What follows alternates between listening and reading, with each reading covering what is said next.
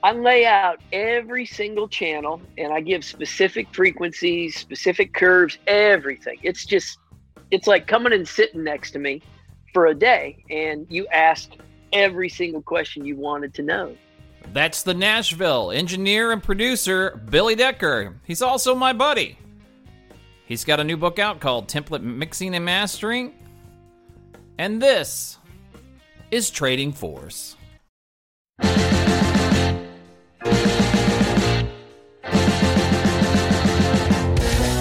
I'm going to Kansas City, here I come. Oh yeah, I'm going to Kansas City, here I come. Hey everybody, welcome back to another edition of Trading Force. And this one's going to be a lot of fun. I've got Billy Decker, who is one of the hottest mixing engineers and producers in all of Nashville. He also happens to be my buddy from college. Billy and I used to spend a lot of time playing guitars and hanging out and talking music way back in the late 1980s. But he's got a new book out called Template Mixing and Mastering, and he's going to let you know how you can make a great track at home. And before you pshaw that, this track right here, recorded at home. So I'm calling this the Trading For All-Stars because everybody on this track has been on this podcast. Playing drums, the amazing Go-Go Ray, he was episode 37. Playing bass, Blake Eberhard on episode 44, he's the bassist. Episode 23 was Tyson Leslie, he's playing piano. And Hammond B3 on this. And this saxophone you're hearing right now, that's episode 11, Bobby Harris of the Dazz Band. Yes, a Grammy Award winner on this track. Finally, but last, but very much not least, my sister from another mister, Laura Ellis. Episode 28 on lead vocals. And this schmo you're hearing right now, that's me playing guitar. So the point is, everybody did this track from home and put it up on Dropbox and shared it. And then we sent it to Billy Decker. And he was able to mix and master it using the tricks of the trade that he has divulged in this new book to make it sound amazing. So you can do this. And we're going to talk all about this here in a second. So Billy joined me live on a Facebook Live, and now I've edited it down for this. So you know what? This is a lot of fun. Let's get started. Here's my conversation with Billy Decker.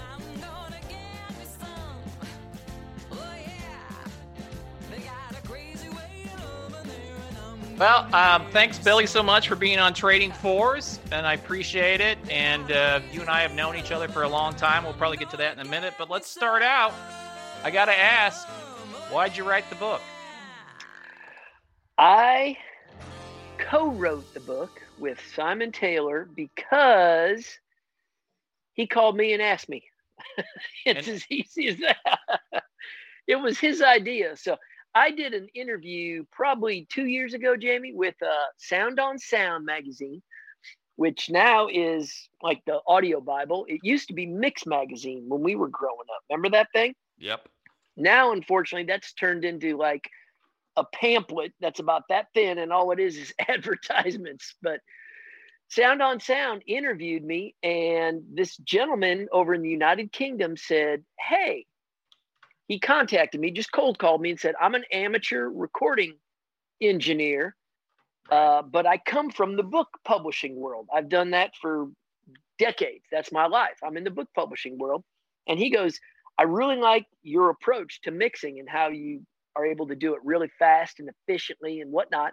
And he goes, as far as I know, nobody has done like a book regarding like template mixing and mastering, and to the point where if you plug in the exact settings that we say, you will sound identical to me, whether you want to or not, you know?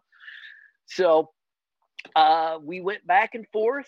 I sent him screenshots, channel strips with audio in them so he could see what was going on. And he kind of wrote the book using my language and my words and stuff. And then I would proofread it. He would send back chapter by chapter, and I would proof it and change some stuff and whatnot. And then at the very end of it, he goes, okay, we can self-publish or we can go for a publishing deal. And I said, well, what do you want to do? He goes, well, you know, anybody can self-publish.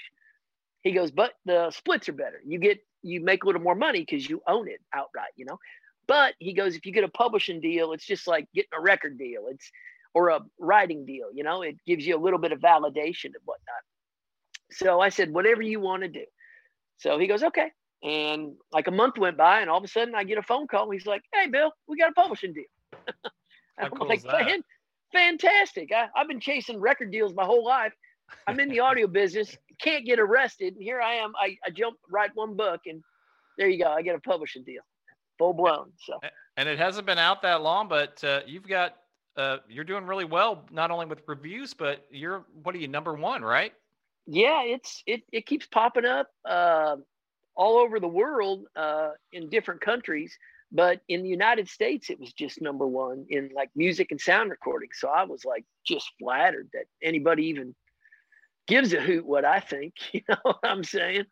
Well, let's back up a little bit. I think it's kind of important to do. You and I are roughly the same age. We're within 6 months of each other, and I do remember spending some time in the recording studio with you at Tom Larson's in Lincoln, Nebraska, back in the day, right? Master Tracks, right? Right. Yeah. I think he had 32 tracks, which was like state of the art at the time.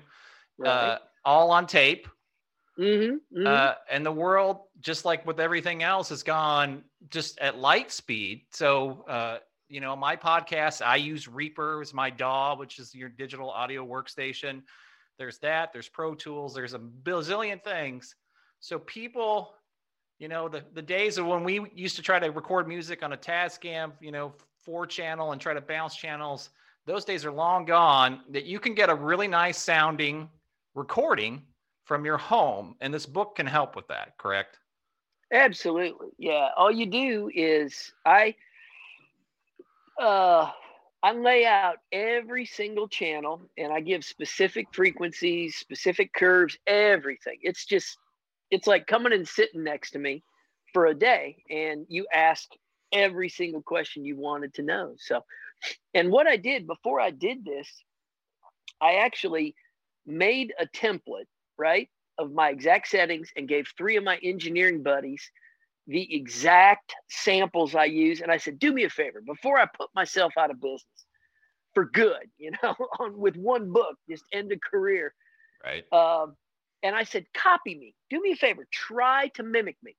And they're like, no problem. And these guys are good engineers, like better than I am.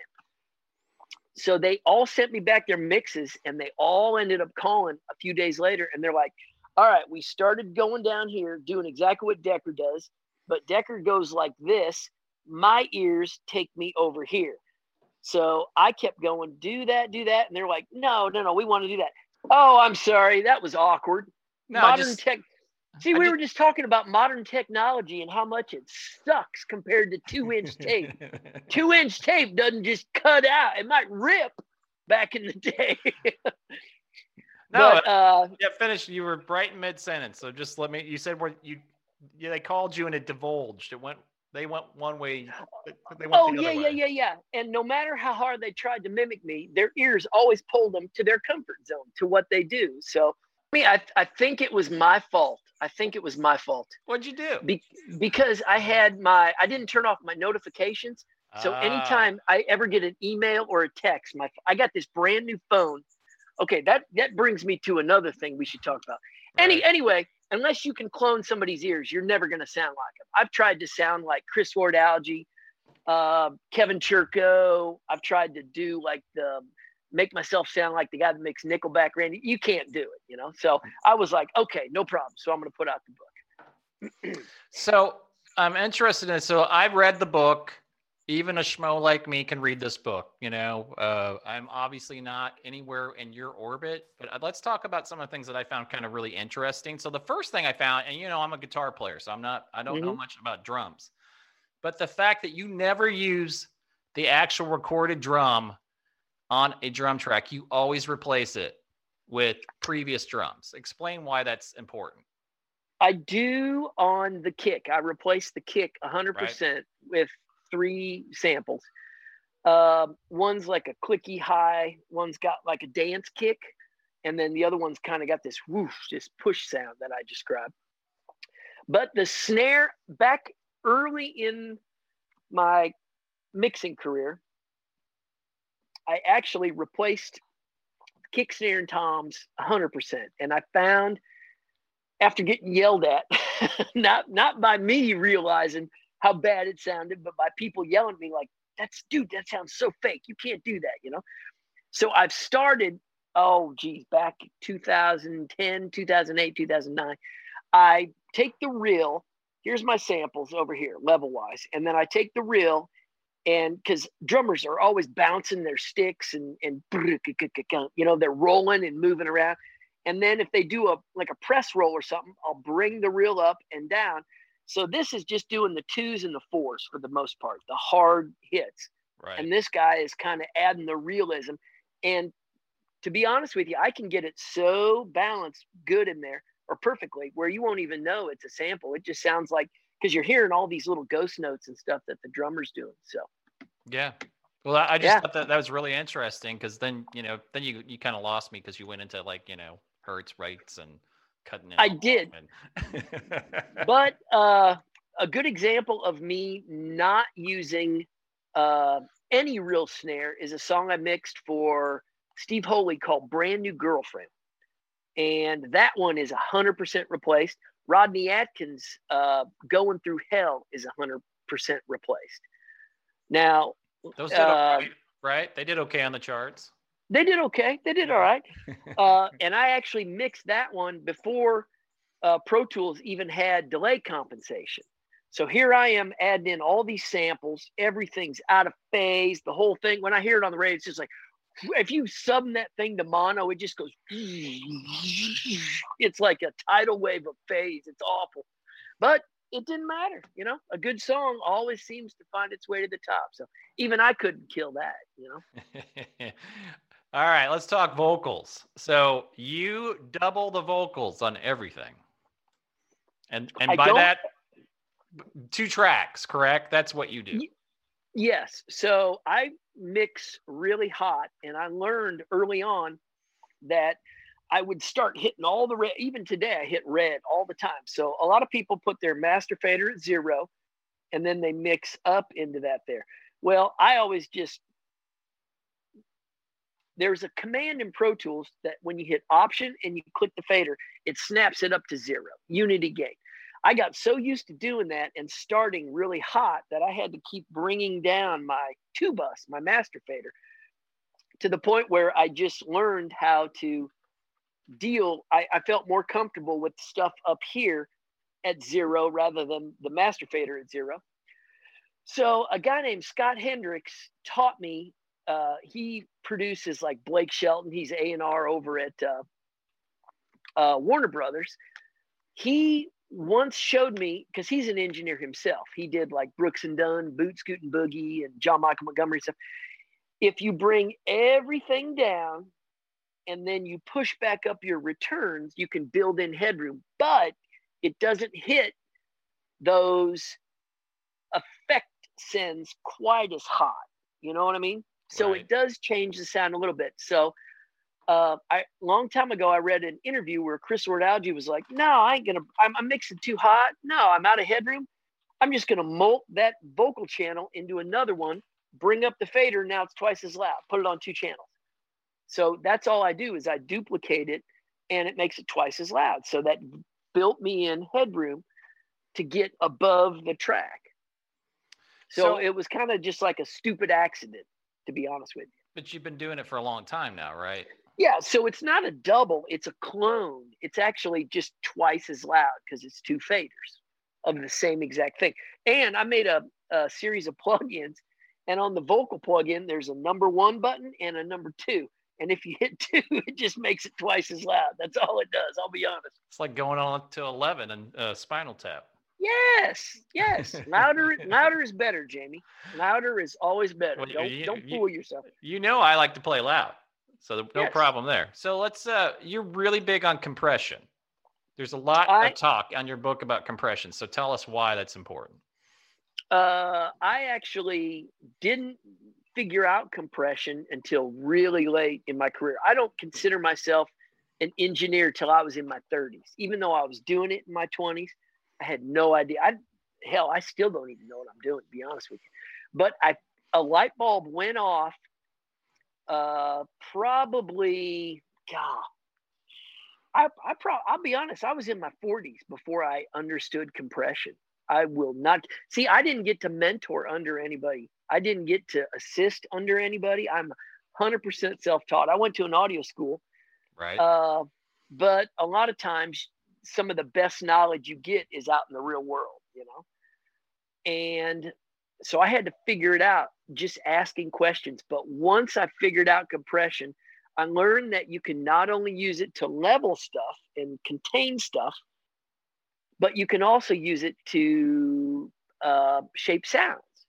So it's almost like an effect. You can alter the sound of things using compression.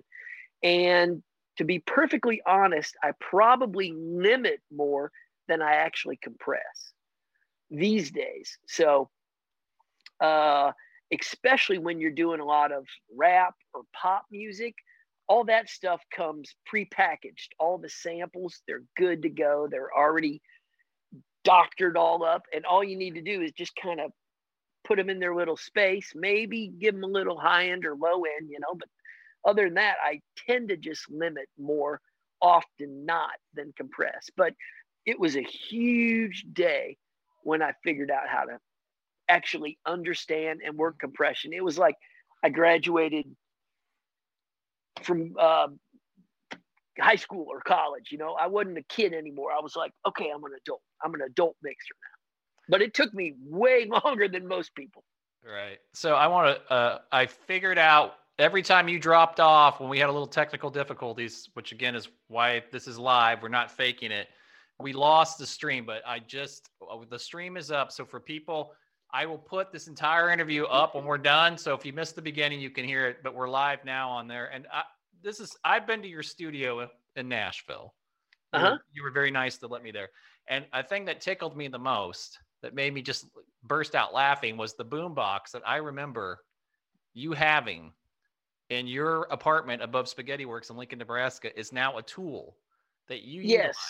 So this is fascinating. And there's a picture in the book of the actual boombox. So for people that are not as mature as we are, the boombox in the 80s was the state of the art thing that you took around. So tell people how you utilize this for recording and why. I actually use it just as a point of reference. So anybody can use anything to mix on. You can mix on these little earbuds, you know, as long as you know them and you're familiar with them. I am familiar with that boombox in my studio. It doesn't do low end real good, but it does high end. So I know if something is too bright, and I know if my vocals are sitting in the right spot.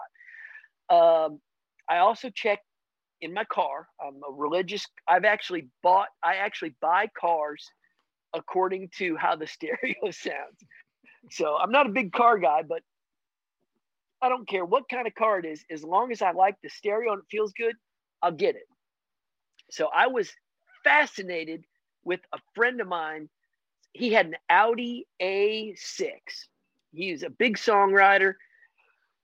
Got this huge payday, wrote a bunch of #1 songs. He had the most amazing car. So years down the road, I bought a 10-year-old version of his car. I bought like a 2001 Audi A6 because I love the speakers in it. And it turned out to be the biggest piece of garbage car I've ever drove in my life. I mean, you go into fix a light bulb, it's like $500, you know? Oh, okay, turn signals out. Oh, $500. Dome lights out, $500. I mean, I'm done with the $500 service thing. So I got rid of that. I got familiar with another vehicle that I've had forever. I've got this little Acura TSX, and it's probably, I think I got it in 2006. And I was driving home tonight, and the right front speaker actually crackles. It's banging into the thing. I think it's blown. I mean, I've been checking mixes in that thing for 15 years, and I just realized, oh, my right front speaker is blown. It's like rubbing into the side of the car. I'm like, oh, that's encouraging, isn't it? Thanks, Bill. Hilarious. Thanks, Bill. Those $1 million years. That's exactly. Yeah. Anything you get used to, though, you can reference on. So I don't have the most expensive set of monitors in my studio. I've got 2 sets. I've got Wathen Audios that are custom made down in Texas that are great. They remind me of old Tannoys. You know, they're real spongy and kind of fat and puffy. They sound great. You can like blast Def Leppard through it or anything Mutt Lange's ever done. They sound great. And then I've got Mackeys that I've used from day one. So, well, and then the boombox. To your point, though, you know, you've got those AirPods in your ear right now. For most people in this day and era, that's what they listen to music through, right? They don't have the subwoofer and the whole thing. Like that's why you're checking to make sure that it sounds good with that kind of component, correct? Right. And I have a subwoofer that I've used. God, I had it over at Soundstage, and I actually bought it from them when I moved studios. But I'm using a subwoofer from, I think, the 70s, maybe the 80s.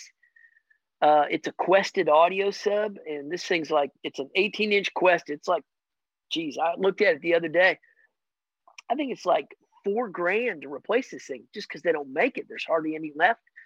And if I didn't have that, I would be lost. I've made my whole career on this subwoofer, and it's barely on, and I've got the crossover set at a certain level that if I didn't have that, I'd be lost. So I wouldn't know what to do.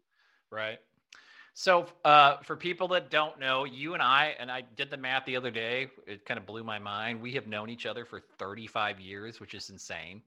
Oh my gosh. Yeah. We went to college together. We used to hang out together. Totally.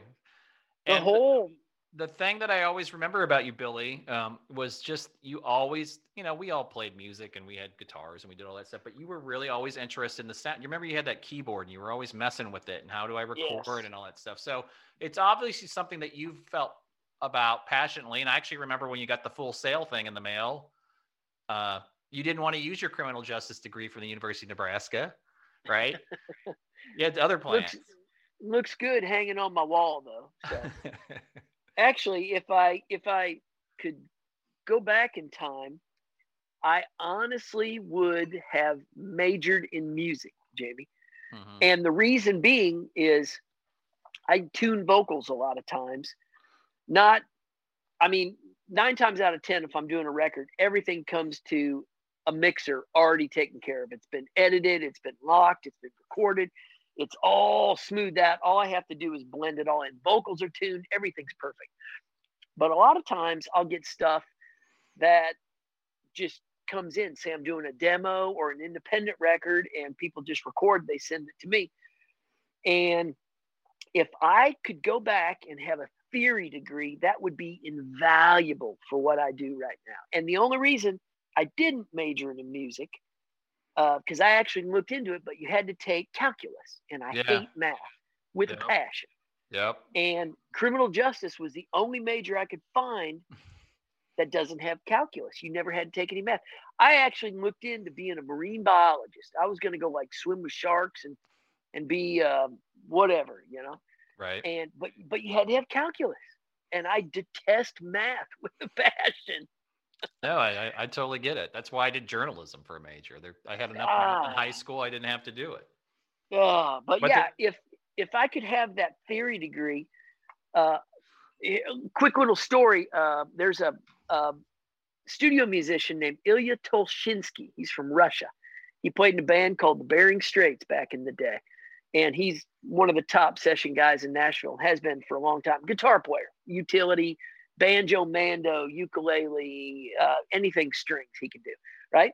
Mm-hmm. So he was actually producing something or whatnot in the studio, and I was mixing it. He came in to close it. He's like, "Oh, I forgot to tune the vocals. Do me a favor." And usually when I tune vocals, I draw it all out. It takes about an hour, right? And make it perfect. He's like, no, we don't have time for that. Just put it on the auto mode. And he's like, put it in the key of D minor, diminished, augmented, fragmented fifth. Right. Take this note out, take this note, add the ball bearings, the flux capacitor, hit play. And I hit play and it was perfect. I'm like, dude, how do you do that? That's unbelievable. If I would have known that, you don't have no idea how much time I would save. He's like, Decker, that's theory. That's music theory. Right. And I'm like, oh, face palm emoji right there. Boom. So do you ever That's what Rick Beato. That's his whole thing, right? Have you watched any of his YouTube stuff? So Rick Beato is this producer guy. He's in Atlanta. He's done a lot of producing stuff, but he is Mr. Theory. And so he goes through and he does like, what makes a song great? Right. Right. And he'll go through and say, because they use this chord progression and they did this stuff like that. And it's really great for edification. So, he's done, Van Halen, he's done Toto, he's done Alice in Chains, I think he's on episode like 100. But hearing somebody, I have a little bit of theory background. My dad was actually taught at the University of Nebraska, and I took piano for a number of years, but it's only to a point. But it's almost like having a roadmap in a way, right? Like it demystifies, and like you said, if you know what you're doing, it can move a lot quicker. Right. Well, my funny thing is they always say you live through your children, right? If you fail yourself, you can rebirth yourself through your children. My daughter is a singer-songwriter, and she's got the gift. She's actually, unfortunately, she has the gift. I tried to say, don't you want to be like a doctor or teacher or something like that? Right. No, I want to do music. So anyway, I talked her in to go into college just for the experience, because it kind of grows you up, makes you learn to adult, be on your own. But I said, do something that will at least further what you want to do. So she's majoring in music. She wants to sing. She wants to write songs, which she is. And, but she's getting a theory degree. So I actually called her from the studio the other day and asked her a question. She's like, duh, Dad. Duh. Don't you know that? She's like, you're in the music business. I'm like, yeah, but I don't have a theory degree. No, you just knew the 3 chords of rock and roll when you played in a band in college, right? That's right. GCD. That's it. So let's talk a little bit about, it's a long, people want to know how to get in the music business and stuff like that. I know that you started out as an intern in, what was it, Virginia Beach? Where were you? Virginia Beach. I actually had a job in Virginia Beach. Yeah, I was an overnight overdub guy. I was doing that there, working on rap and hip hop. And before that, I was out in San Francisco doing alt rock at a studio. Before that, I was in the Virgin Islands for about 3 weeks till I ran out of money and realized I was working for a drug dealer and was probably going to die. You need to write a book, brother. It was funny when I was on an internship there, and the studio was on the island of St. Martin, right? Mm-hmm. It's beautiful. And unbelievable. I had no idea how expensive it was. And we're talking 1991, maybe something like that. 90, 91. Anyway, I'm on the island, and they gave me a little scooter to go down to like navigate and go to the grocery store and something. And they said, whatever you do, just make sure you say this name. And they gave me this guy's name, Tonka. Whatever you do, just say you work for Tonka. And I'm like, okay. So I went down to the grocery store, and it was kind of in a seedy part. I guess I took a wrong turn like my 3rd day down there. And these dudes came up, and they were like, oh, easy target. This guy's a tourist, and I just got off my scooter. I'm like, hey, fellas, I just came from Tonka Studio. They all backed up. It was like the parting of the Red Sea, and I just walked right in the grocery store. I mean, I thought they were going to like spit shine up the scooter for me and be like, here you go, sir. It's waxed and polished, there you go. So that's hilarious. There are some perks, So. That's right. So San Francisco, when was that? What were the years? That was that same year, because I ran out of money in Virginia Beach, or not Virginia Beach. I ran out of money in St. Martin, and I had to finish my internship. So they traded me the internship for room and board. It was unpaid, but they let me stay in this efficiency apartment above the studio. So every day, my job, I mean, you know how bad San Francisco's gotten lately, was just homeless and drugs. I mean, beautiful city, great people. I'm not bagging San Francisco at all. I have a great San Francisco story when you're done. So, but my daily routine would be, I would come down, and this was in the middle of summer, so it's hot as hell. I would come down, and I would have to. This studio was located down in the Market District, kind of a seedy part of town, like a warehouse district. Right. that was trying to come back. So I would come down and I had to hose off the sidewalk all the human waste from the homeless and sweep up needles, hypodermic needles from all the drug use way back in the day. So I didn't want to step on a needle, right? Because it was like, oh, you're going to poke yourself, you're going to get something. Right. So, but it was hot as hell. So I had shorts and like a tank top on. And back in the 90s, shorts were a little shorter than they are now. But I'd put on my cowboy boots so I wouldn't step on a needle because it wouldn't come through. So here I am walking around in short shorts, a tank top, and cowboy boots in San Francisco. And I got a garden hose every morning. People are just waving, walking by. It's like, yeah, fit right in, dude. You're like the newest member of the Village People. Mm-hmm. Mm-hmm. So here's my San Francisco story, and then we can move on. Same kind. It's beautiful there. It's gorgeous, but there's a lot of. I mean, and I've been everywhere. I've been to New York. I've been to LA. I've been to Chicago. Right. And people always like, well, they have a homeless problem. It's like, you haven't seen a homeless problem until you go to San Francisco. And my wife, Kelly, which we're both married to Kelly's, sure. she's a lawyer, and I just tagged along on her business trip because, hey, go to San Francisco for a few days. Yeah. And she's and I'm in my jogging gear because I'm going to go for a jog while she has to work. And she's in a nice, business suit thing and has on just like those low business shoes. And all of a sudden she like slips. And I was like, what happened? And she stepped in this huge thing of human shit. All over her shoe, all over things. So it's always like when people tell me how great San Francisco is, it's just what it will always remind me of. Plus, it's just unbelievably expensive. It's just not a cheap place to live. No, it's over the top. So besides the glamorous part of show business, is there some people that, I know you've done a ton and you've worked with a ton of people. Are there some people out there that you like think, man, I'd love to mix them? There's some bands or individuals or just people you'd like to work with that you haven't yet? Yes. I think we were actually talking about that earlier and before we got on, and you mentioned Nancy Wilson's coming up on one of your things, right? Yeah, it's Nancy Wilson from Heart is supposed to be on this Schmoes podcast, which is just stupid how that happened. I tell you what, I had the biggest crush on Nancy Wilson. We went on college sneak. I was in a fraternity and we snuck out, and sneaks are when you all the freshmen go to a different campus in a different city and they spend the weekend. We went to Iowa State, I think.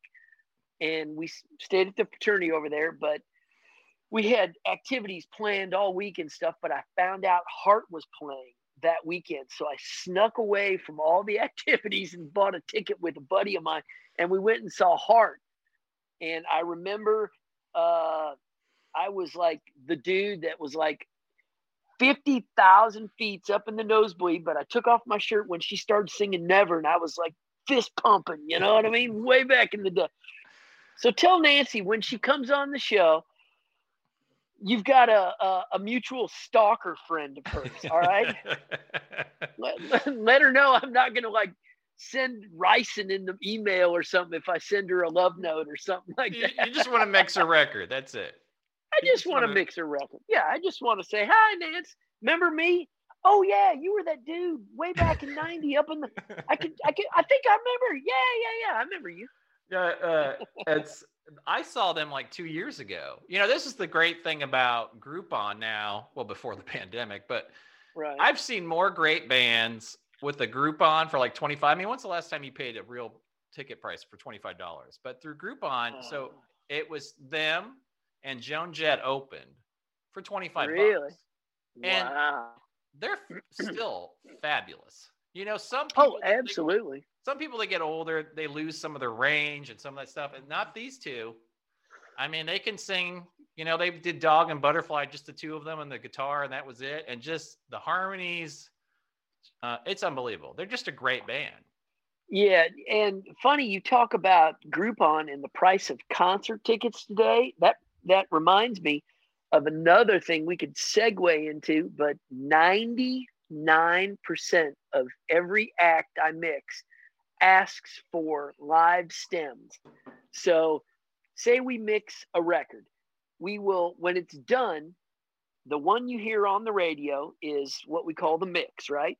And then we always provide them with a TV track, which is the mix minus the lead vocal. So it's like a karaoke track. Right. And they call it a TV track in case they ever have to do like a morning show or whatnot by themselves. They can't do a live band. They can sing to the track, you know, and you've got the backgrounds. The only thing missing is the lead vocal. In LA, they call it a mix minus. So a mix minus the lead vocal is what they ask for in like film and TV and stuff. Then we also provide them with, and I say we because I've got an assistant that kind of helps me bounce down all this stuff and takes care of all the grunt work. I'm way above the grunt work, Jamie. I'm way too important, famous, and actually good looking. There you go. Yeah, I don't need to bother about. No, I'm kidding.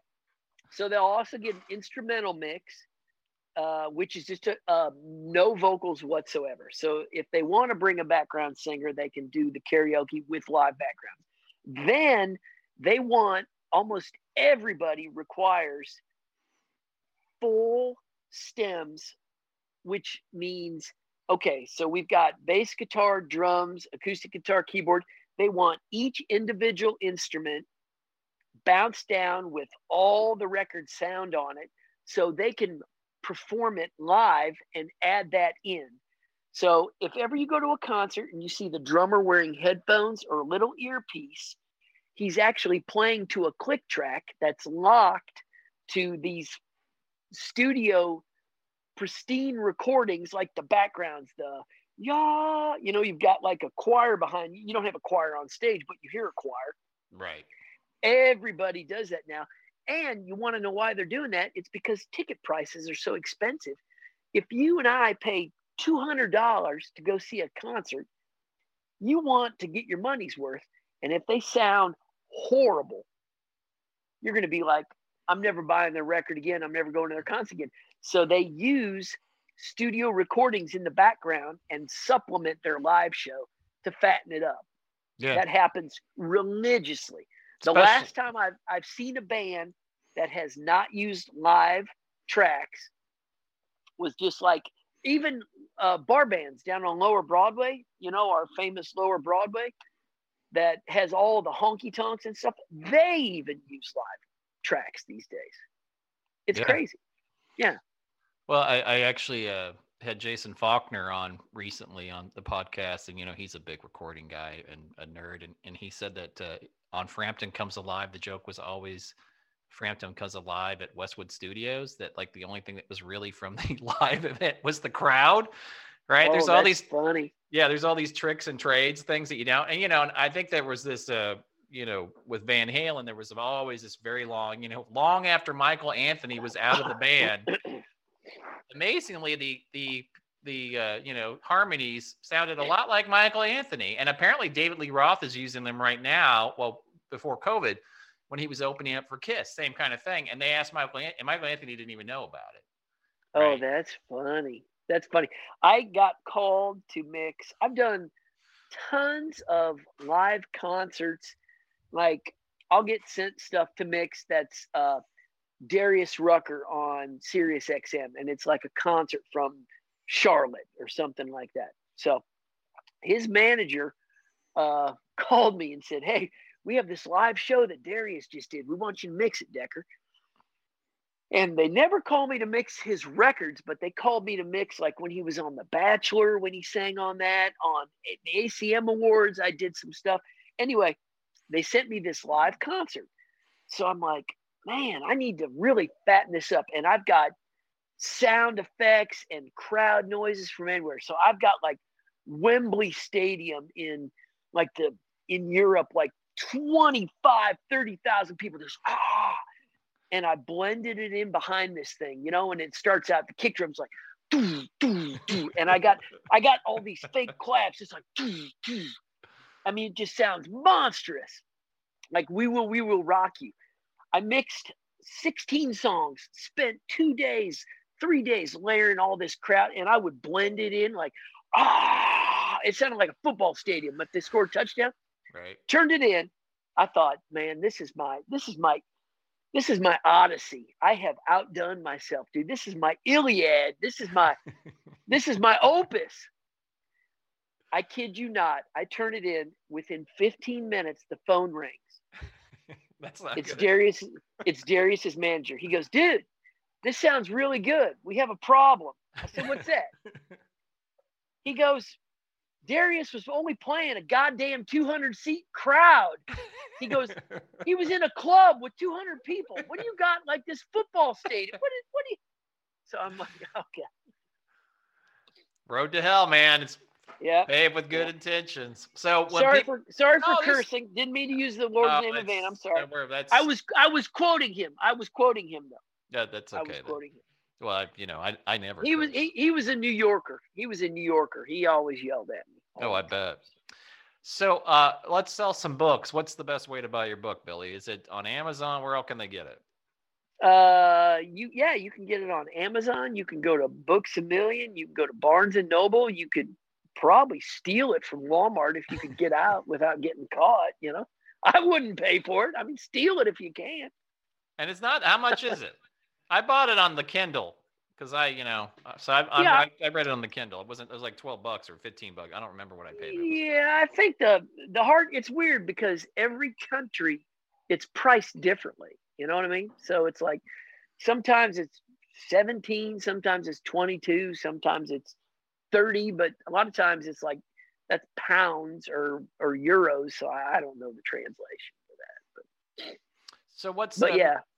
Before we go, 2021, what's on tap for you? I know you're busy. Do you have anything coming down the pike you're excited about to work on, or do you not know until like the day of and it just shows up in your email inbox? Yeah, usually it just shows up. I don't even think about it anymore. I did just mix a kid named Andrew Janakis, who was on The Voice, and I think he blew up on TikTok, and that's on radio right now, and it's doing pretty good. I did some new stuff for Rodney Atkins, and he's got some stuff I believe that's going to be on not Westwood. What's the Kevin Costner? Yellowstone. Right. Yellowstone. We just mixed some stuff for them too, so that's kind of cool. But yeah, other than that, I just have audio. We'll mix. Whoever sends me something, I end up mixing. So yeah, I'm sure you get horrified when I send you stuff. No, I got sounds like shit. What is he doing? Somebody sent me some. I do have a new band I mixed, a metal band that's really cool called Relic. It's a female lead singer, and it's not screamo, but it's super heavy, like drop B, drop A guitar tuning. I mean, it's low. Right. So, but it's real melodic, but it's kind of fun. That stuff's cool. So also, just so everybody knows, you are a man of many talents. I have one of the cutting boards that you make, the Decker board. You know that, yes. My wife uses it all the time. And my sister was just here last weekend, and that's why I bugged you and texted you, because she freaked out. Was like, I have to have one of these. And so that's why I had to reach out and be like, can you order this? And you were like, you're cool and do that. So you don't only do that, but people can find that right up on the website. They can also, you've done huge. Who was the guy? Was it the guy in Lit? Who'd you build the huge table for? There was somebody you built this enormous table for. Yeah, Jeremy Popoff. He bought a property here in Nashville, and they ended up moving full time. He's like, Decker, I mixed a couple things for him. He's like, I need a kitchen table. I saw on Facebook where you're a woodworker. I'm like, yeah, I can do that. So I said, find me what you want. So he got this Pottery Barn design, and I basically just went downtown and got an old 1800s building that got knocked down, because they're knocking everything down in Nashville these days and putting up these high rises or these tall, skinny Airbnbs, the condos, But we got wood joists, 4 joists from this 1800s building. And so, yeah, I built him a farm table for him and his lovely wife. And yeah, it's just something fun to do. I think everybody needs a hobby. Everybody needs to be able to get away from what you do. I mean, I'll be honest, I don't even listen to music when I'm out there building tables or cutting boards and stuff. Sometimes I will listen to music, but it's not what I do every day. I like put on like dance music, like EDM or house music or something like that, or like thrash metal, just something angry where you can just like stomp around the driveway real quick and sand cutting boards or whatnot. So no, it's great. They're really cool, man. You do a really nice job. Oh, thank you. Thank you. Yeah. You got a motorcycle now too. I don't know how the hell that happened, but I'm watching you on Facebook. You build a motorcycle. I do. Yeah. I bought one that was like broken, and I got really bored this last summer. So I'm like, you know what? I failed 7th grade small engines in high school, or maybe it was 9th grade. I think it was high school, small engine shop, because my lawnmower engine didn't start. You get a broken one, you have to tear it apart, put it back together. And I'm like, you know what? I am going to redeem myself. So I just went to YouTube, found an old chainsaw, got it running. It was like from the 80s, rebuilt it. It was locked up. I'm like, okay, that was easy. So I did a boat motor, did that, got it going, spit water out. No problem. All right, what's the next progression? Oh, let's do a motorcycle.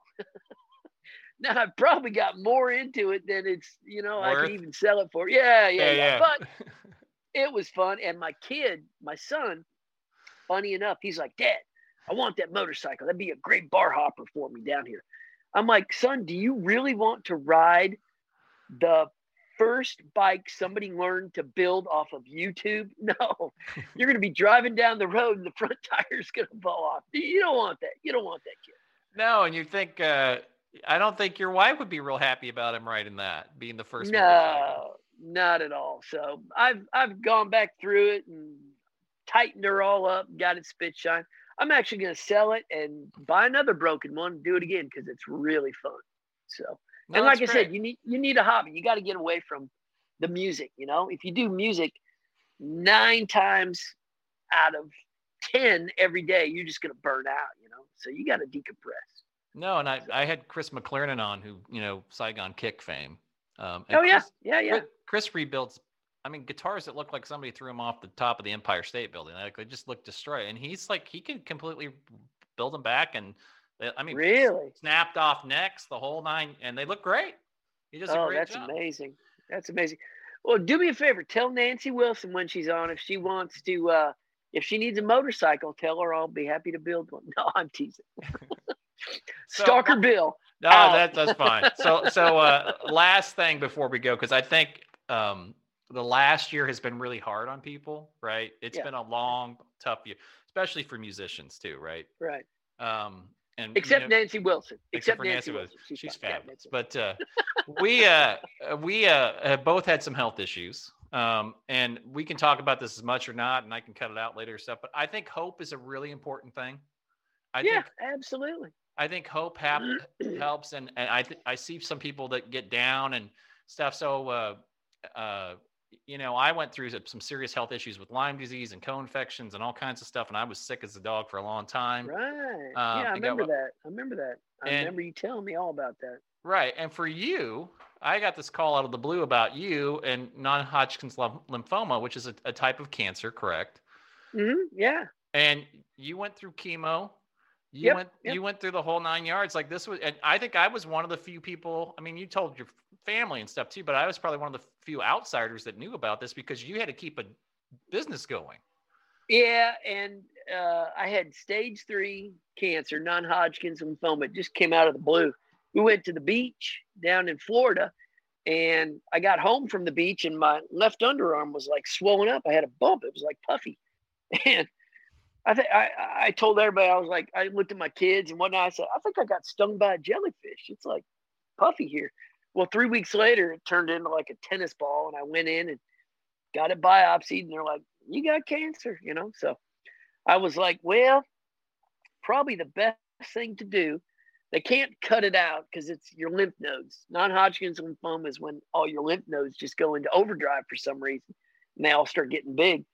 So the only way to cure it is to shrink them, and that's with chemo. So yeah, I signed up and did the basically 6 months, roughly 6 months of chemo.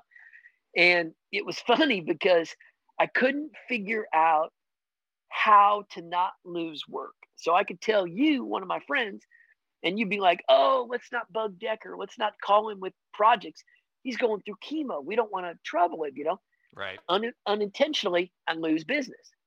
And then there's other people I'd like call somebody else, and they'd be like, there ain't no way in hell we're calling Decker. He's going through chemo. He can't be in his right mind. There's no way. So I lose business. So I figured, you know what? The best thing to do is just keep quiet and lay low. Well, I did that. And luckily, 9 times out of 10, I mix unattended, meaning people don't come in. They just send me stuff so I can fly under the radar all day. But there's this one songwriter, his name's Anthony Smith in Nashville. And he always loves to come in the studio and give me demo works. He and I have known each other for, all the way back, like 2000. So anyway, he comes in, and it was just right when I shaved my head, right? But I always wore a ball cap to kind of like lay low. And he comes in, he's like, he's just kind of looking, and gives me his music. I mix it. He goes away. All right. Now, by the end of chemo, chemo beats you up, right? Afterwards, Totally. Yeah. I was very lucky. I didn't get sick. I never threw up or anything like that. Didn't have fatigue I got very lucky. Yeah. But anyway, right at the very last month of chemo, he comes in. He gives me the music again. He's the only one that pops in, right? Gives me a song. He goes, sits down, looks at me. He's like, and he usually doesn't say anything. He goes, Decker. Nobody calls me by my first name. It's always like Decker. Totally. He's like, Decker. He's like, I can understand you like changing up hairstyles. That's cool. He's like, dude, you got no eyebrows. What the hell's going on? I said, well. So anyway, I told him. He's like, yeah, I figured something was going on. Right. But I think it's good to know that things can get better. Yeah, absolutely. It can seem like you're in the depths of hell and things are doing, but things can improve, and that hope is a powerful thing. And hearing these types of stories where things get better, I think is important. And I do, for the record, yes, I left you alone, but I did send you Runza and Valentino's. That's the kind of friend I am. You did.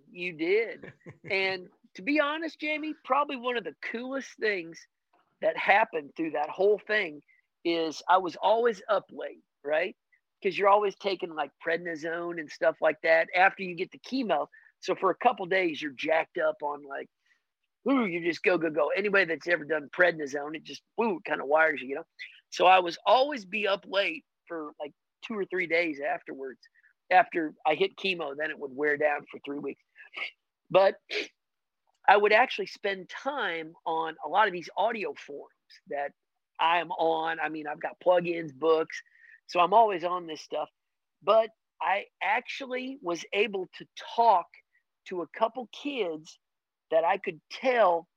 I actually lost my father way back in the day to suicide.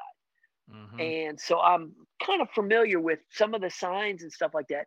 But being on some of these forums, I actually recognized a couple kids, and I feel fortunate enough to have noticed that.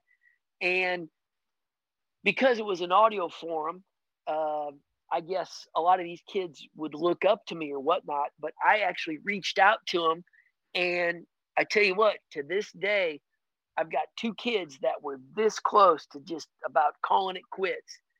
And by being able to recognize the signs, they've turned around 100%. And to this day, we always keep in touch, So if I never do anything ever important, books, plug-in, none of that matters. But just because of what I've done and been able to do, to be able to help like those 2 kids in particular, there you go. I don't need to do anything else, I'm good to go. Yeah, amen to that. Life is a precious. Hope is good though. Yeah, you got to have hope. And life is a precious thing and stuff. So I really appreciate the time. We've been friends for a long time. I always enjoy talking to you. You're just a good, positive, great just a good guy, dude. It's just always fun to talk to you. I'm always happy to hear how well you've done. It's not surprising to me. I knew how good your ear was back in the day. So I people want to check out the book. It will be in the show links. Please buy it. It's a great help. Billy basically is almost like giving you the recipe, right? How to, instead of it being a cake, it's a recipe on how to make a great sounding track that you can take it and do really good things with. So I highly recommend it. And Bill, it's always good to see you. Glad things are good. Tell the family hello, and we'll be in touch soon, I'm sure. Absolutely. Thank you for having me on. And I wish I could say the feelings are mutual, but just so your audience knows, you actually paid me with Runza's and Valentino's Pizza. You said you would send me another installment if I came on your podcast. So I said, we're really not friends.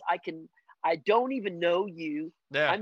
I'm like pretending we've known each other no, I'm teasing everybody. No.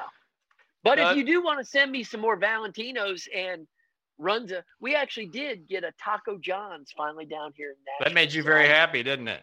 Oh, 6-pack in a pound. I'm supposed to be out there in August for a podcast convention. Who knew there was such a thing? So when I come out in August, I will buy it. I'll go through the drive-thru on the way, get on the plane, drop it off to you. How about that? I will give you a big fat. You can just buy me a beer. Okay, I'll buy you a beer. All right, brother. Have a good night. Tell everybody hello. You bet. Thanks for having me on, Jim. All right, take care, brother. Bye-bye.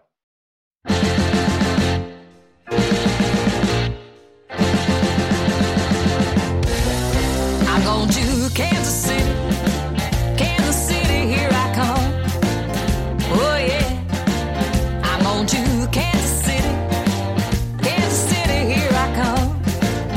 Oh yeah, they got a crazy way. Billy Decker, everybody. Again, the book is Template Mixing and Mastering. You can find a link to that in the show notes. You can find Billy Decker's website, guess where? In the show notes.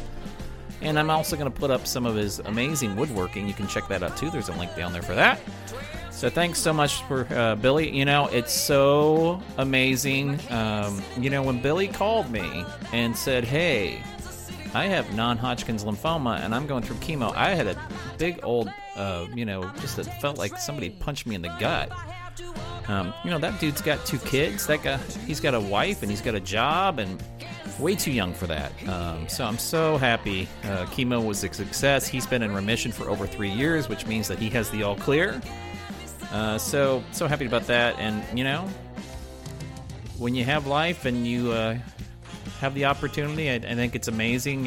Billy's dad, obviously, as he said, took his own life. And Billy being able to recognize some of those signs of potential suicide and helping out those 2 people while he couldn't sleep, hopped up on prednisone trying to get over things. It's a nice little outcome in a really big stew of not nice. But it doesn't surprise me. Billy's just a nice guy, and it's totally how he is. So thanks so much for that. I hope you guys enjoyed it. Again, you can do these amazing mixes at home, and check the book out. So that's going to do it for this time on Trading Force. But next time, we have on Jillian Risco. She's got some new stuff to talk about, new tunes. She's playing a ton out live. So we're going to talk all about that next week. So until then, go out and support live music. Once again, thanks to the Trading for All-Stars on here. You guys are so cool to donate your time and effort. And that's going to do it. See you real soon. Bye-bye.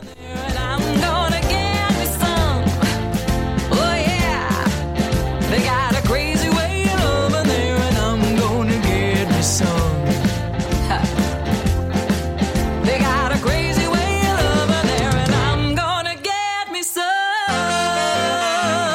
Oh yeah.